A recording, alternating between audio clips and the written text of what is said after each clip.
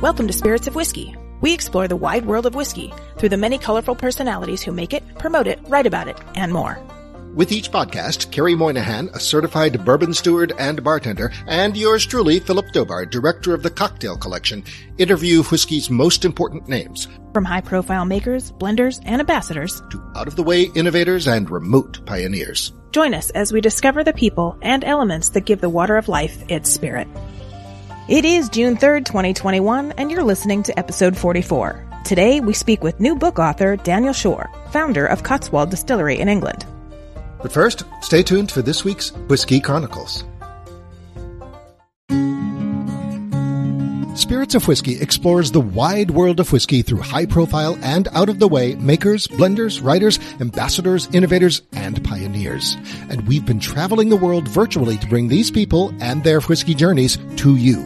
We realize just how many great stories we've put aside to share with you at a later date. And that date is here. Spirits of Whiskey is offering access to its new VIP content page to loyal listeners and whiskey lovers who want more.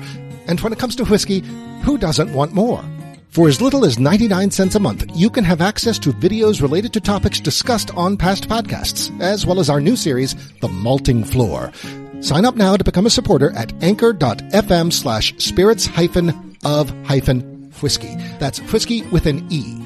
Click on the support button and select the contribution level that's right for you. Once you've submitted your payment information, just visit our website, spiritsofwhiskey.com, to create your personal VIP access account. We can't wait to see you in the VIP lounge. Join us.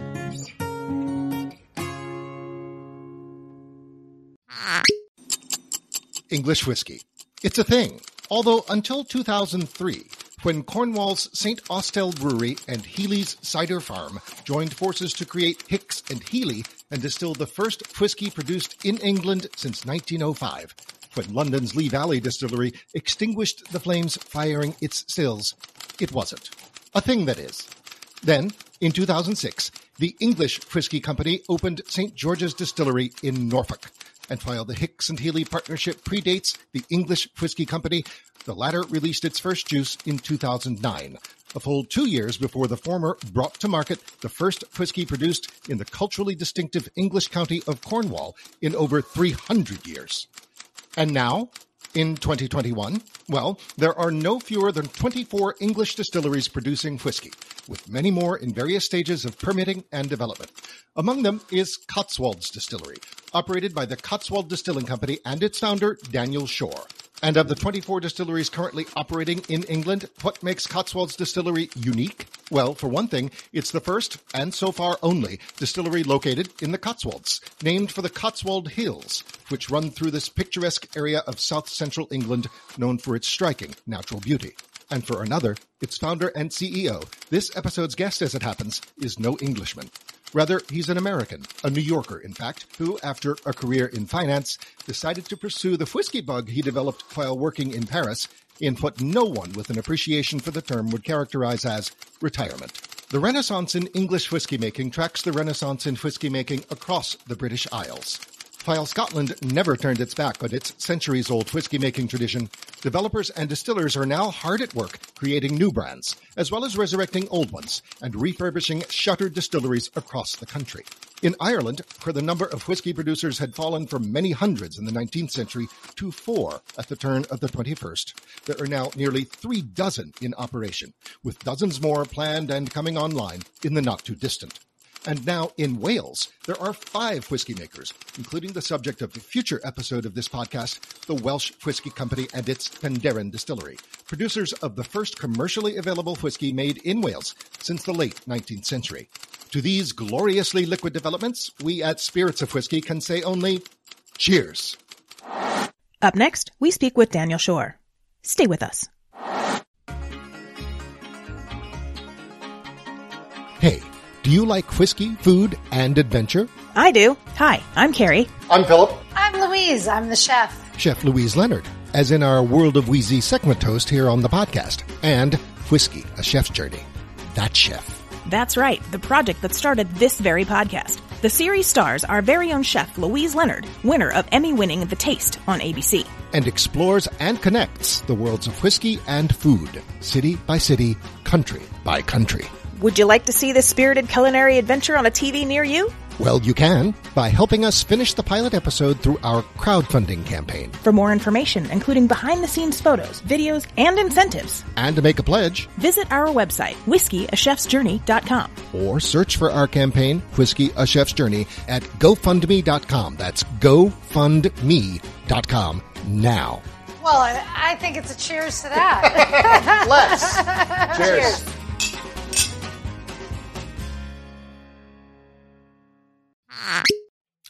Today on Spirits of Whiskey, our guest is Mr. Daniel Shore.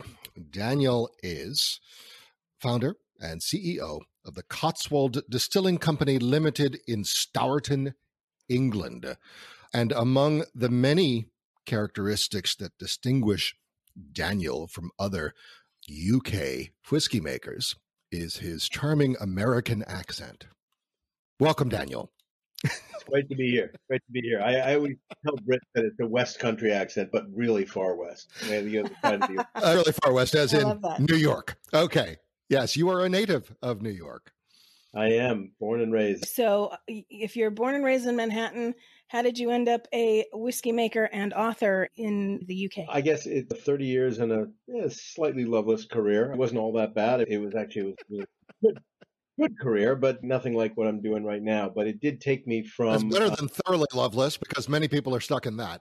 Yeah, it was a great bunch of folks. It was a great little company. It was not necessarily in the kind of field that I would have picked for myself. You do what you do when you get out of school, kind of, and you go for what seems to make sense. And in the 80s, a lot of folks like me who were getting out of college were heading to Wall Street. It was that era.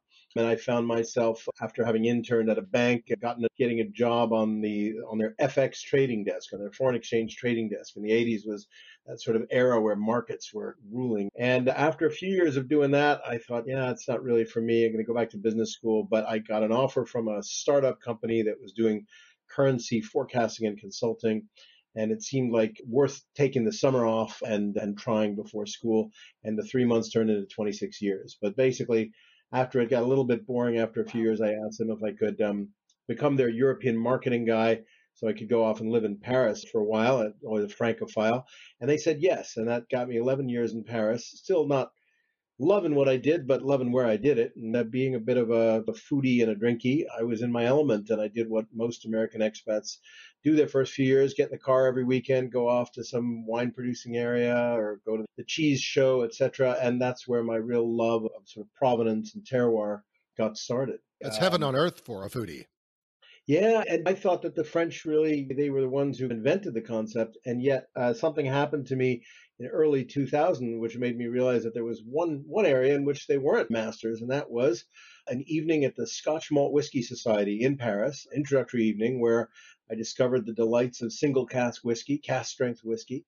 And I realized that in this kind of quirky, every cask is different, every distillery is different, that actually the Scots were a step ahead of the French when it came to spirits in terms of really that focus on flavor, on terroir, on where it came from, how it was made. And that's where my kind of love affair with whiskey began. Now, most people who do that don't end up making whiskey or owning a distillery. But that's another story. And that takes us to the UK, where I finally moved our European office to, still with my old firm. And I was remarried to a British woman, and we lived in London. And some personal issues made us reevaluate a little bit and say, what's really important in life? And my wife, who's a neurologist, works just as hard as I did in the city, as they call finance in the UK. And we were like ships in the night, and then all of a sudden we get sick. And I thought, what can we do to make our lives better? And the answer was get a farmhouse so we can go live in on the weekend, Saturday and Sunday. We were city people. We thought the country is only something you do on Saturday and Sunday. Never would I have expected to, happiness here and living in the middle of nowhere. But we bought this little farmhouse on 2 acres of land surrounded by a huge farm, and then cut to post 2007. Foreign exchange wasn't doing really well. And my firm all of a sudden looked like it might not survive. And I thought, I've been using this little firm as an excuse to stay in my loveless career for years and years. And if they go under and I just go down the street, get a job at the next hedge fund, that's me. That's the ultimate capitulation. I got to think about what I really can do. And that led to the barley epiphany. And that was in the summer of 2012. I was looking out the window of our farmhouse here at a field of malting barley, spring barley, that had grown. It was just blowing in the breeze. And I suddenly thought they make a lot of barley here in the Cotswolds, but no one's ever made any whiskey. So why not be the first to do it? Here's your story. Good. So the first Cotswolds distillery. Absolutely. A perfect place for it because it's got the barley and it's got 30 million visitors a year. So destination distillery. That was what after all my experience in Scotland, people like to come and tour distilleries. And there's a lot of people coming to the Cotswolds. It's like the Vermont of the UK, kind of. It's that green, happy place that's not too far away from the and when you need to get out of town, that's where you go. So when you looked at these barley fields and said, let's do whiskey, what year was this, and what did your wife say when you said, I'm going to forget the finance and make some whiskey? The epiphany moment was this summer. It was July 2012, and I actually didn't tell my wife. In fact, I didn't tell anyone. I just said that's weekend post-Sunday lunch kind of dreaming and rambling, and I forgot about it until we had a Christmas party that year, and I got a little drunk. I had a couple drinks. I started rattling off to a friend, and I mentioned this idea, and he was just so blown away. I said, that's great. You've got to do it. And then I started thinking, maybe it's not such a crazy idea. And the next moment was in April of 13. I went to a Whiskey Live in New York City because I was back home for a week. And what I realized was that half of the people in that room, half of the exhibitors were whiskey distillers I'd never heard of. And I said, what's going on here? These guys aren't from Scotland. They're not from Ireland. They're not from Kentucky. They're from like Oregon and Boston and Brooklyn. And that was when I first realized what was going on in craft distilling. And so I suddenly pulled that other idea from the previous summer out of my head. And I thought, what works in the States eventually crosses over to the UK. So maybe there is something to be done. So it got me one step further, but the final step was the benediction.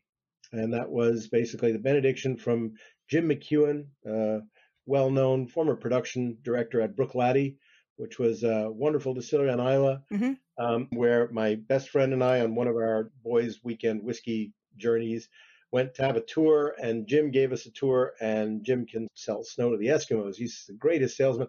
We walked out of that tour owning a barrel of Bruichladdich, and then Bruichladdich became like our home team. We followed it for 10 years until its exit to where it sold to Remy Cointreau. But Jim was the only guy I really knew in whiskey. I was just a sort of a whiskey geek and a sort of a whiskey consumer. So we were going up to Islay to check out our barrel, give it the yearly hug. It was 10 years old by then.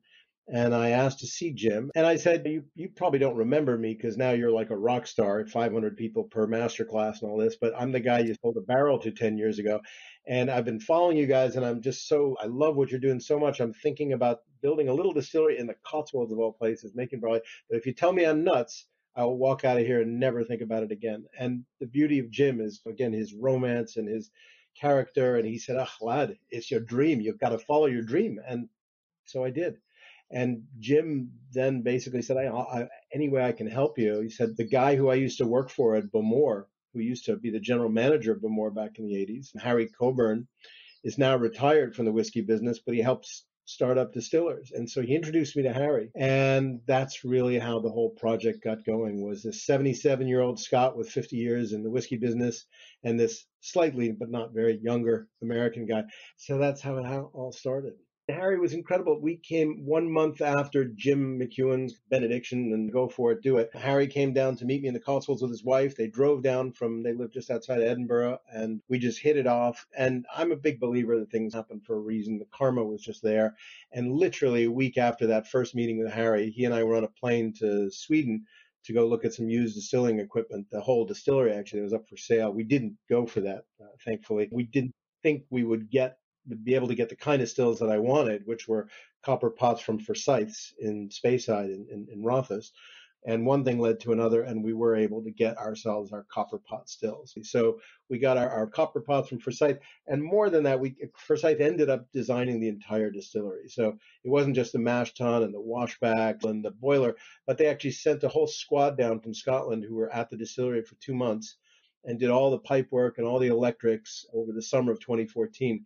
So we have the equivalent in terms of quality of the sort of distillery you'd see pipe pumping out 2-3 million liters In Scotland, we can only pump out about 125,000 liters a year. But it's small but perfectly formed, just like every other part of our little distillery. That's awesome. Yeah. That's very awesome. Now- So what was the first whiskey you guys made, and when did that come off the still, and how soon was it available after the barrel was ready? So Forsyth told us that we were one of the fastest commissioning jobs that they had ever done. Commissioning being the whole process. It's one thing when you deliver everything and you plop it down on the floor, but then you got to hook it up, do the electrics, do the pipe work, and everything. The stills were delivered June 24th, 2014. Our first mash was September 5th. So it was like 10 weeks. Wow.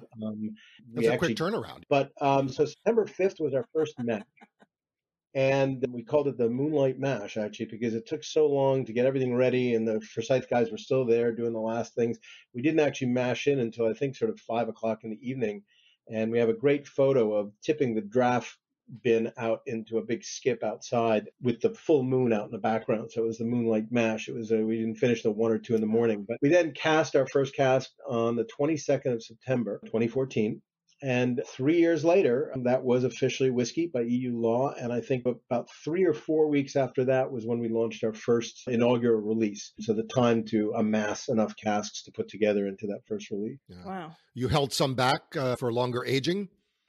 Oh, yeah. We still have a couple of 6-year-old now, I guess, casks. When we started out, we were working one shift a day, but 7 days a week. So one mash and one run of both stills. And then in 2016, we went to double shifts. So now we're mashing 14 times a week, twice a day, 7 days a week. And we're really pushing this little kit that we've got as hard as it can. And we're putting out 3 barrels a day. But in the first year, we were only putting out 1.5 barrels a day, given the sort of popularity, because the whiskey's been really selling well. It's hard to hold on to stock from those first 2 years. But from 16, more stock came on board. And who knows, we may find ourselves upping production in another year or two just to keep up with the demand. Okay. Now, you produce a number of liqueurs and variously botanicized gins as well. Have you been making those from the get-go as well? We have, and that's where one of the real big surprises came in for the distillery, because whiskey was the reason I built this distillery. Whiskey was always where my heart, my passion was. It's also what I thought made the most business sense. But it doesn't make a lot of business sense when you're starting out. In fact, when you talk about working capital requirements, I wouldn't wish whiskey on my worst enemy. I mean, you're talking about 3 years minimum in terms of the time that your capital has been mobilized. And, you're buying casks and it's really tough. It gets easier once you pass that. But Cotswold's Dry Gin, as you're showing us here, was part of the answer to our questions, but it was an unlikely thing. It was just really, we thought, if we want to get visitors to come in the distillery, we need to have something on the shelves to sell them. And the whiskey wouldn't be ready for 3 years, so we thought we would make some gin. And whereas with the whiskey, we had 2 brilliant Scottish guys, Harry Coburn and then Dr. Jim Swan, who's like the Einstein of whiskey, helping us from the chemistry point of view on the flavor. I mean, we were so lucky that we had Harry and Jim together on the project. But where gin was concerned, we didn't have a Harry or Jim Swan. I just had 3 very young distillers with varying amounts of experience, but generally not a lot, who had 2 months of time on their hands because they started work on the 1st of July, 2014, and the distillery wasn't really ready for use until the 5th of September. So what to do with 3 guys on the payroll? Well, lock them in our little lab. We had a small lab, give them a 1-liter still each, and a list of 150 different botanicals to try on the road to finding a great gin, Wow. which kind of reflects the Cotswolds. And how do you do that? They managed in about a month's time to distill through 150 botanicals one by one. So we have 150 bottles of individual one botanical. Philip, are you having the gin already? I'm having the gin, yes. All right, hold on. Let me have the gin now. I thought we were going to do the gin last, but I'll pour. Forgive for the gin. interrupting. I'm sorry. I just can't. I can't help myself here. It's magnificent. Please continue. And one of the most fun things to do too is just to nose that glass too. A great spirit to me is something you can have a lot of fun with, even after you've had the last sip. You can just sit there watching a movie and just nosing a glass, and the oils are so thick and viscous that it stays in the glass, and that's what this gin is all about. So 150 botanical distillations, 60 different prototype gins, 12 semi-finalists, 3 finalists, and then we ended up with what you have in your glass. And that ended up being a classic London dry style gin, meaning that everything was distilled in the still, in the pot. And it's a pretty straightforward conception. It's got its juniper, coriander, angelica base. But then there's a couple of things that are different. First of all the citrus in there and its pink grapefruit and lime is actually hand peeled. And that seemed like a good idea in the beginning because you get so much more oil out of hand peeled. When you get to the size that we are now, and you find yourself peeling 500 grapefruits and 800 limes a week by hand, literally with a paring knife, it gets to be problematic. But we've got a squad of peelers that do just that. But it's not just those oils. Wow. And there's also some local lavender from the Cotswolds, which is the real English garden kind of twist, the Cotswolds twist. But one of our distillers basically had the idea that if Dan wants big flavors, how about if I just put in 10 times the amount of botanicals that anyone else would ever put in their right mind? And that's exactly what he did. So we've got 10 times the amount of botanicals by weight. And what that does is when you add a little bit of water or tonic or ice, it goes cloudy. And you guys will understand that concept. They call it a louche. And in the beginning, I said, gosh, what are we going to do about that? That's not what a gin's supposed to do. And I thought, but that is what a single malt's supposed to do if it's a really good unfiltered whiskey. And we're a bunch of whiskey guys making gins, so why not? Let's embrace that. And so we make a cloudy gin. And what we find is that people really respect that. We basically put more in, so you get more out, and people get that concept. I love it. They're refreshed. They're revivified. Yeah. I do get the grapefruit and the lavender on the nose. Yeah. And this is fantastic. This is probably one of the best London dries I've had. I really like it. Right? Am I right? Isn't it magnificent? You make a number of gins. This is on your website. I think we can see upwards of 3, 4, or 5 even. Yeah, we went a little. There's a certain impatience that you have when you're a whiskey maker and you're waiting to come into your whiskey. And there's a creative impatience and you just want to do cool things and fun things. And let's face it, distilling is fun. And there's just so many directions you can take it. On the gin side, what's wonderful about gin is that it really is that neutral grain spirit is a blank palette onto which you can project so many different expressions. Our second gin was actually a Genever. So it was actually a gin made with our whiskey new make spirit and cask aged, and that was a lot of fun. Our third gin was called Baharat, which was a Middle Eastern themed gin with a lot of cardamom and cumin and chili and Jaffa orange. Then we did hedgerow gin, which is our take on a slow gin because we were basically in the hedgerows. We had lots of fruit left and center, and that was all hand-picked fruit mastered in our gin for a year. We did a ginger gin, which is, as the name implies, a lot of ginger, an old Tom gin. So the list goes on, but I'm starting to calm down now. I'm realizing that I heard a word the other day I'd never heard of called Skewmageddon, which is when you have too many products. I've been told. Beautiful. Is the malt Genever still available? It is, and we've got a lot of casks aging, but it won't be made again because the problem is that every cask of that is a cask less new make spirit that can become Cotswold single malt, which we now realize we don't need everything that we have. But there are probably about 30, 40 casks still around. Quick question before we move on to the whiskeys. What is the base of the gin? The neutral spirit is distilled from? So it's 100% wheat. We are completely transparent that we do not make it. In EU law says that gin has to be made from a 96% neutral grain spirit, which is by legal definition odorless, colorless, and flavorless. Okay. So, whiskey, 2014 Odyssey Barley. Yes. Talk to us about Odyssey Barley. What does that mean? So Odyssey. And did you source any of the whiskeys to blend into this, or this is all stuff that you guys produced? No, we've never sourced a drop of whiskey. We don't believe in that.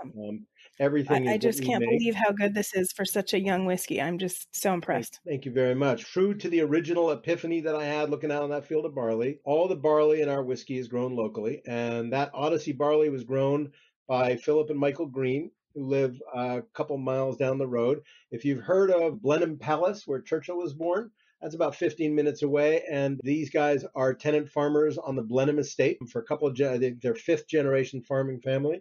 So they grow the barley, and then it gets taken down to an amazing place called Warminster Maltings, which is about 60 miles away near Bath, if you're familiar with Bath. And Warminster Maltings is Britain's oldest working maltings, and it's a place where they still do floor malting. If you're familiar with floor malting, that's where you spread the barley out on long floors. Indeed. And while it germinates over a couple of days, you hand turn it.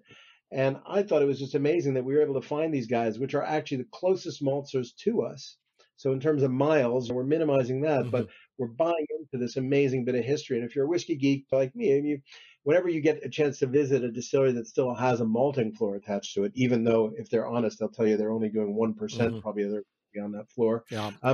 So basically, it's us and Springbank. So we're in good company. I think we're the two main whiskeys that use 100% malted barley, floor malted barley. The Warminster brings that malted barley up to us, and then we mill it, we mash it, we ferment it, we distill it, we age it, and then we bottle it. And so the Odyssey barley, basically, that's our otherwise known as our flagship. And it's a blend of two casks. So it's 70% ex-red wine cask and 30% first fill bourbon.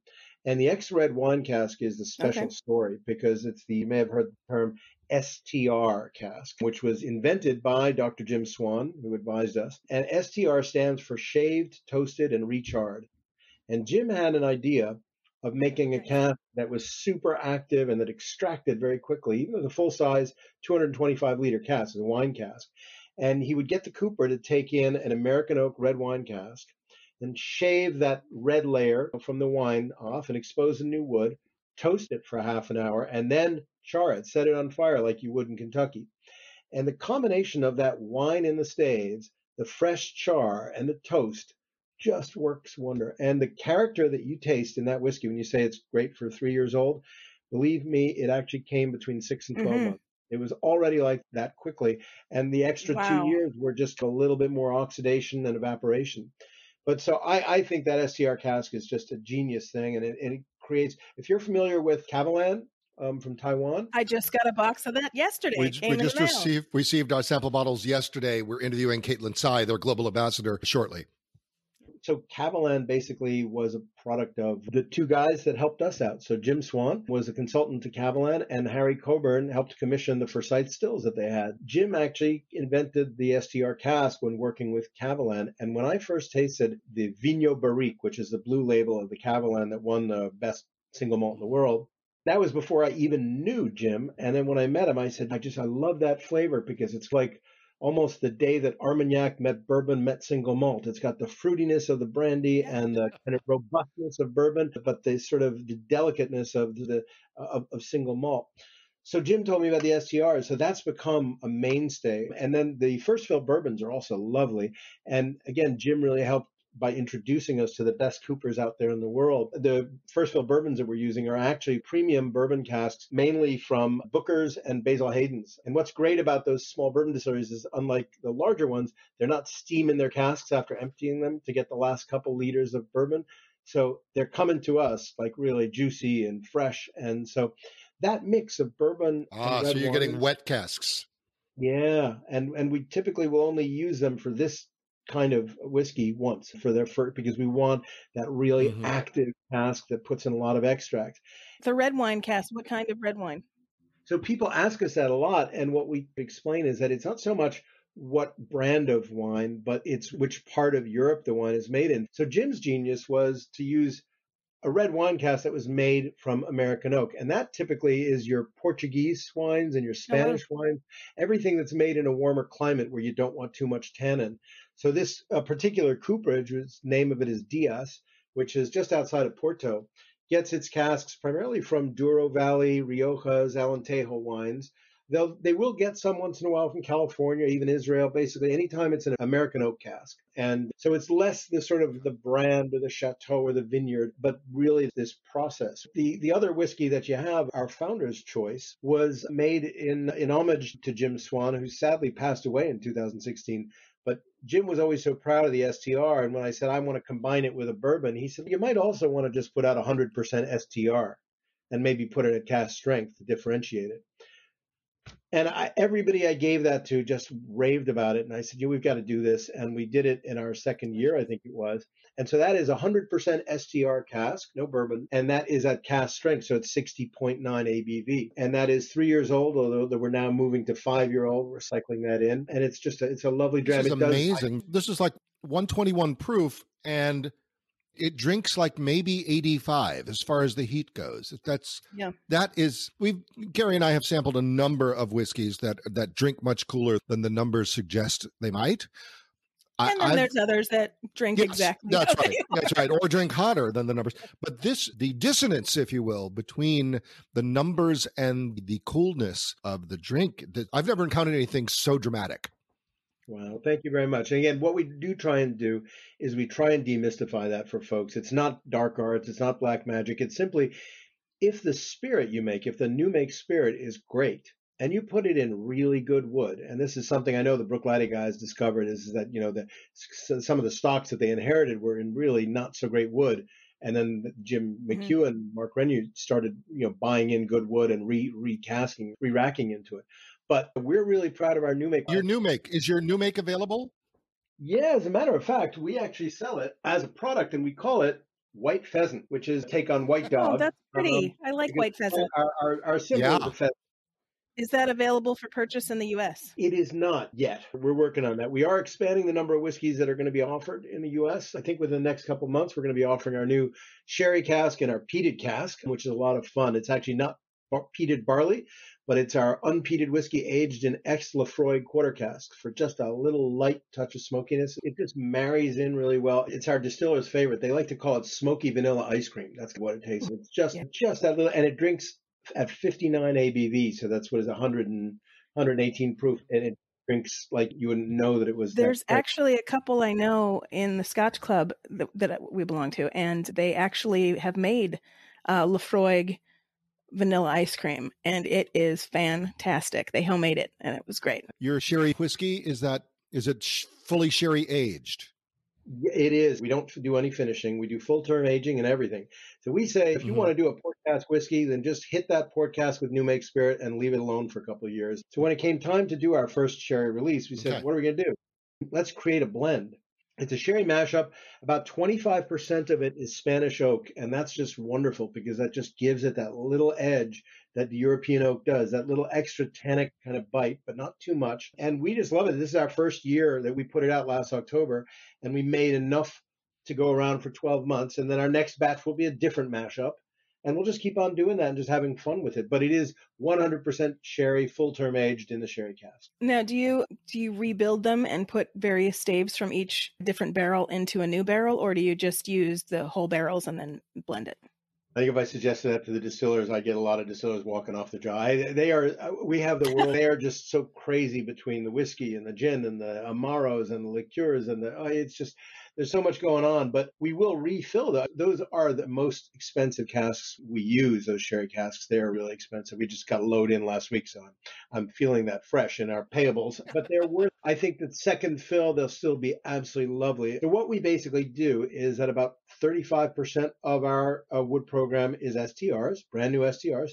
35% is the bourbons, first fill bourbons. Then about 15-20% is sherries.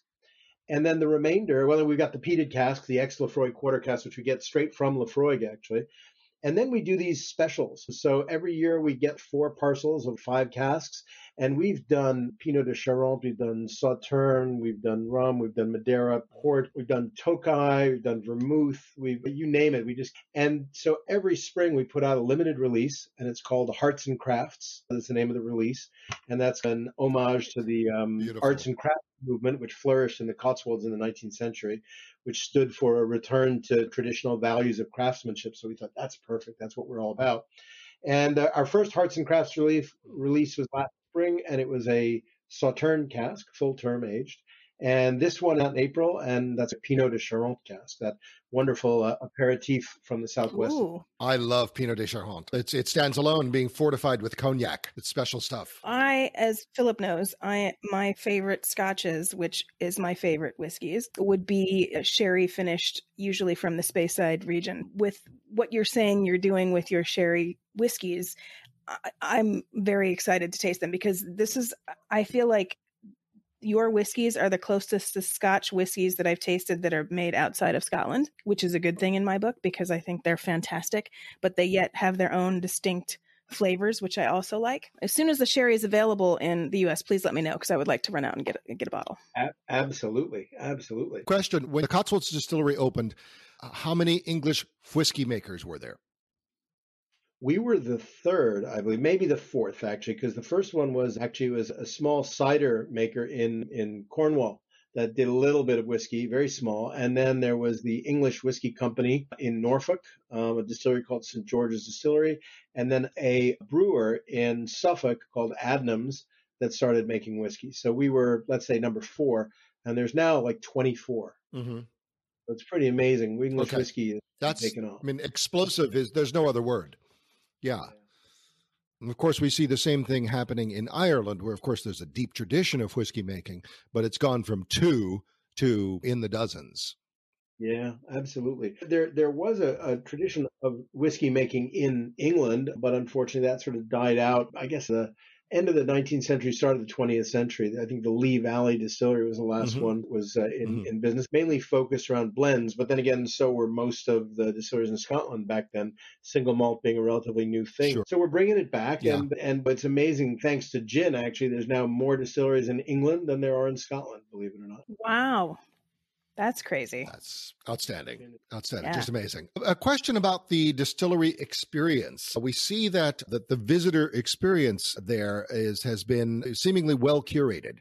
There's a focus on it, and you offer a great many gin and whiskey blending masterclasses. I assume participants are able to take away their creations. Absolutely. That's the idea. I mean, whiskey blending, I think, has been wrongly cloaked in this air of mystery and science and whatever. But you can be a whiskey blender in your kitchen and it's fun. I always encourage people, when you got a little bit of this glass, a little bit of that glass, bosh them together, see what you like, see how it changes the flavor. And it's no more complicated than that at its most simple. Obviously, it can be elevated to a huge art. But what we do in our whiskey blending masterclass is we give people a chance to try 4 cask samples straight from the cask at both cask strength and brought down to 46, which is important for them to see the difference in taste and then decide what they like out of those 8 samples Right. and just put them together any way they want and walk out with a bottle of their own blended malt. And it's just a lot of fun. And we do the same thing in gin, where you've got about 30 different botanical distillates and you can make your own gin the way you want it. So it's always been really important That's to me awesome. to welcome people to the distillery, because that's how I got into this, from visiting distilleries. And I always said, all I want is to make a whiskey I'd want to drink in a distillery I'd want to visit. And so when I see these kind of smiling, happy faces walking around, we do 3 tours a day, 7 days a week. It's just wonderful. And that's the saddest part of the last year, having to have stopped that, really. But we're hoping to get it going again in the next month. Now, are you guys opening up? Yeah, we'll open up the shop. So April 12th is the first day that we can do that in the UK. And we'll also open up our cafe for outdoor dining only. And then the tours will start up again in the middle of May. But we're expecting a pretty busy summer, because there's going to be a lot of staycationers, as they say in the UK, people who don't want to really leave the UK and are looking for Sure. the most beautiful parts of the country to go spend their holidays. And the Cotswolds always gets a huge number of visitors. And we've actually got another couple stores as well in local villages. We want to talk about this book that you've written. You wrote a book. I was reading it the other day, and what I loved is, first of all, I loved your quote of Mr. Miyagi in the very beginning. That is fantastic. Lesson for whole life: have balance, everything be better, Mr. Miyagi. When I started reading that, I'm like, this sounds like it is Mr. Miyagi. So that was great.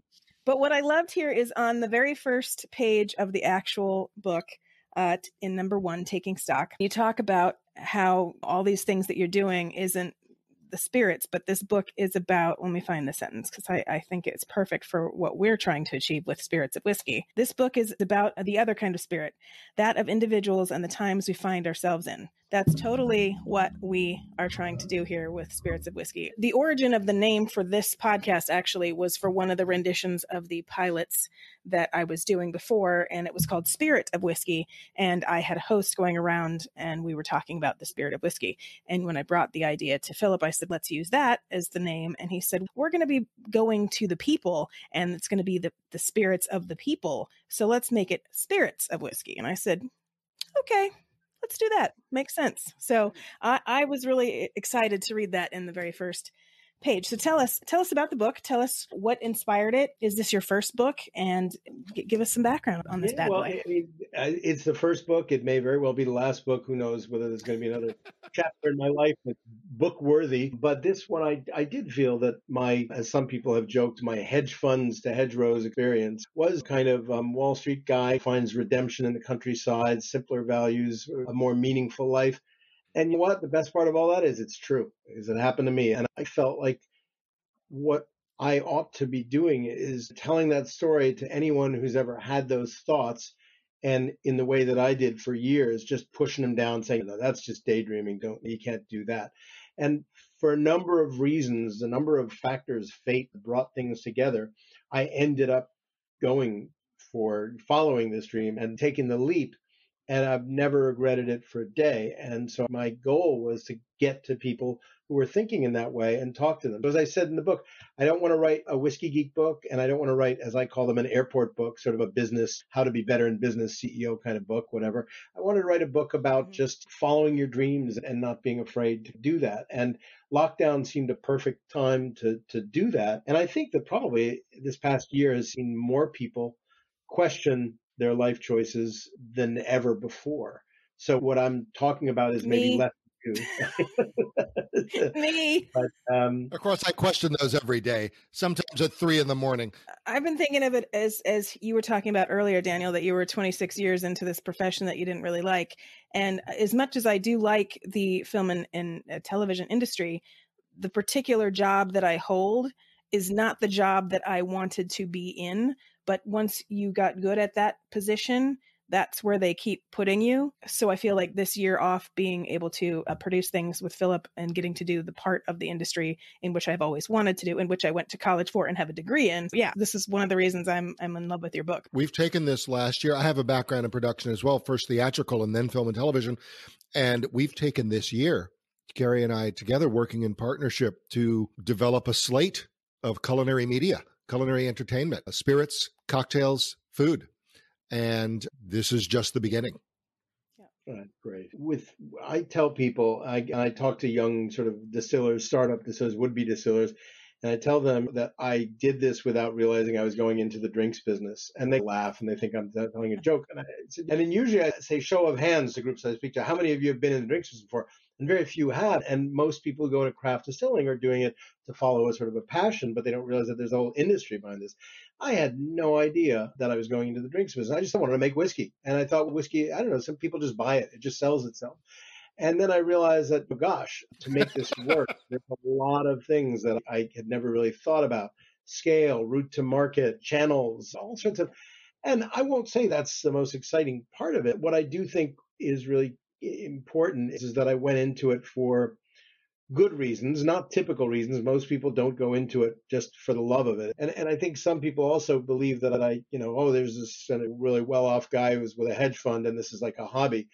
This is not a hobby. I didn't do that with the hedge fund. I did well enough to get into trouble, but not well enough to pull it off. It's really, this is the story that I wanted to get out and just make people understand why I did this, what's involved, and what I learned about myself through it. And I had some help with it. It was an amazing company called Story Terrace, which is a startup company that actually helps put people with a story to tell together with folks who can help them tell it, whether it's helping on the writing or the formatting or the publishing, the self-publishing and getting it to Amazon. And so I worked with an amazing woman author who we just hit it off. And her brilliance was taking 20, 30 hours of just rambling and putting it together with some really, easy to read and fun to read sort of prose. I was really happy with it. Don't know if there's another book in it, but I just hope people enjoy it and it helps inspire them a little bit. Well, it inspired me for sure. And it will inspire one lucky winner because we are going to be doing a giveaway for this book. Thank you, Daniel, for sending an extra so that we could send it off. I can't wait to see more come up here in the U.S., and I think that leads us to cocktails. We got to get you guys out to the Cotswolds. You got to come pay us a visit. Oh, I think Absolutely. So cocktails, do you drink them? I do. When you're out at a bar and your products are not on the back bar, where do you go? What do you order? Or what do you do at home? Oh, gosh. Yeah. This has been one of my little lockdown, shameful indulgences is that I built a really very nice bar. I got an old shame. For shame. It's only one. I have one inside and one outside. Come on, Daniel.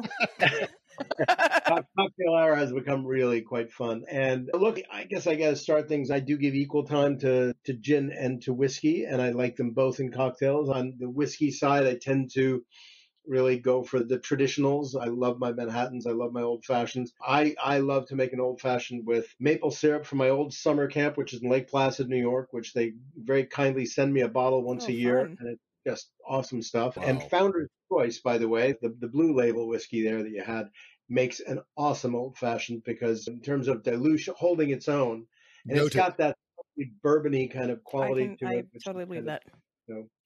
So that's wonderful. And I'm a big vermouth fan. Manhattans are great. Martinez's with our Old Tom gin.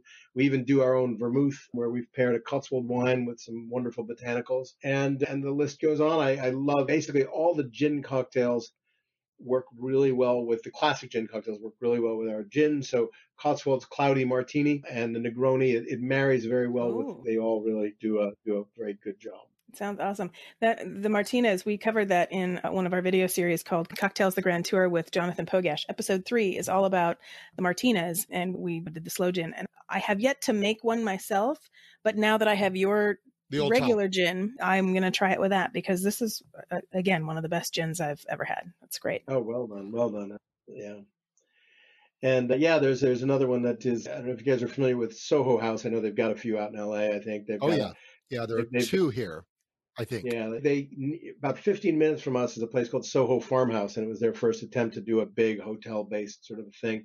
Our gin and whiskey are in all the rooms, which is wonderful, but they do a cocktail which is actually based on a tequila. It's called a Picante de la Casa. But our Baharat gin, which is this sort of Middle Eastern-y, very cardamom-infused gin, works really well with it. And you basically just take your gin or your tequila, a bunch of jalapenos, cilantro, you muddle it up along with a bit of agave nectar and lime, shake it, put it together, and you've got this amazing, spicy, kind of just really gorgeous drink on the rocks. So Picante de la Casa. That sounds amazing. I love spicy stuff. Love it. Oh, love it. Yeah. All right. Daniel, this has been fantastic. It's been a delight. Yes, I can't wait to finish your book. I'm quite a bit in, but it's a fantastic book. And your whiskeys and your gin are truly fantastic. And you're now my favorite English producer of booze, quite honestly. Thank you so much for taking the time out and talking with us today. Thank you for having me. It's been a pleasure. Cheers. Cheers. World of Wheezy is up next. Stay with us.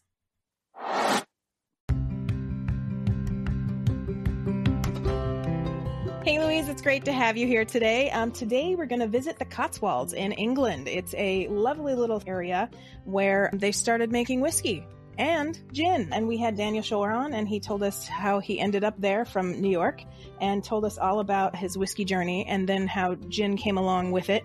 It's a very interesting story. So, speaking of gin and whiskey from the Cotswolds, they supplied us with 2 whiskeys and a gin. What did you want to do with one of those today? I went for the gin. Here's the thing. I've been pairing a lot of whiskeys. It is a show about whiskey. I get that. But you give me a gin, I'm going to pair the gin. It's also, gin is one of my favorite spirits. I jumped on that. And this particular one had such a rich herbal presence. It had lavender and mint and wild minty flavors, as well as citrus. I picked up some, I don't know if it was lemon or grapefruit or whatnot, but all of that being said, I really love a super herbaceous gin like this. Now, I like a very juniper forward gin as well, but when I have a gin like this, I think about mixing it with tonic. I like that it goes cloudy once you mix it, and that really is refreshing on a summer day. I was imagining that if I was having such a gin, probably it would be an aperitif. It would be pre-dinner. And then I was thinking, what would I want to eat with that pre-dinner? I would want some caviar.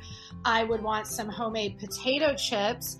And then I also thought I could make a creme. Wait, homemade potato chips? That is correct. Homemade potato chips. I would make a lavender citrus creme fraiche, and I would top it with caviar. And my deal with caviar is this: buy what you can afford. If you can afford the good shit, buy it. Treat yourself.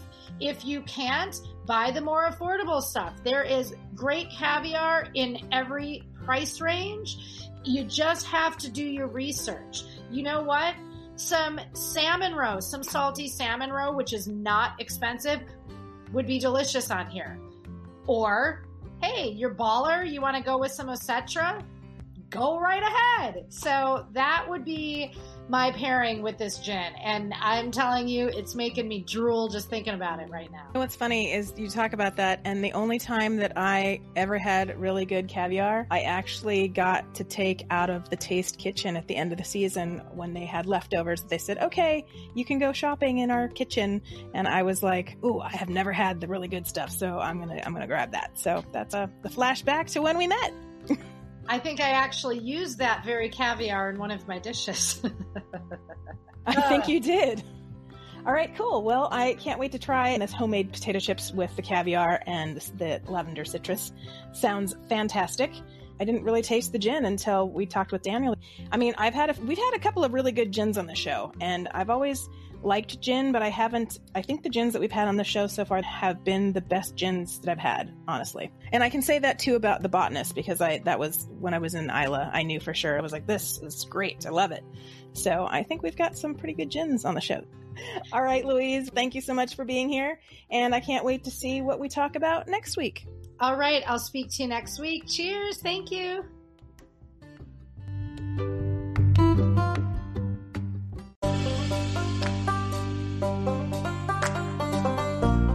For show notes on today's podcast, please visit our website at spiritsofwhiskey.com. That's whiskey with an E. We'll include links and supporting documents from today's stories in this episode's blog post. As always, you'll see upcoming topics, a guest roster, and links to past shows. Sign up to become a VIP member of Spirits of Whiskey. With your membership, you'll have access to various spin-off series, including The Malting Floor, Tales from the Still, and our Telly Award-winning series, Kindred Spirits. To learn how, visit our website and click on the pop-up button. While there, enter to win a copy of Daniel Shore's book, Spirit Guide in Search of an Authentic Life, through the banner at the top of the homepage. And for those of you who just can't wait, you can purchase a copy online in our whiskey shop, as well as other books from previous guests. If you run a whiskey club, or if you're a member of one, and you'd like your work featured in the Spirits of Whiskey Club Corner, send us an email via our website contact form, or leave us a voice message on our Anchor page. Thanks for joining us. Until next time, Sláinte. Spirits of Whiskey is produced by First Reel Entertainment and the Center for Culinary Culture, home of the Cocktail Collection, and is available via Anchor, Apple, Google, iHeartRadio, Spotify, and wherever fine podcasts are heard.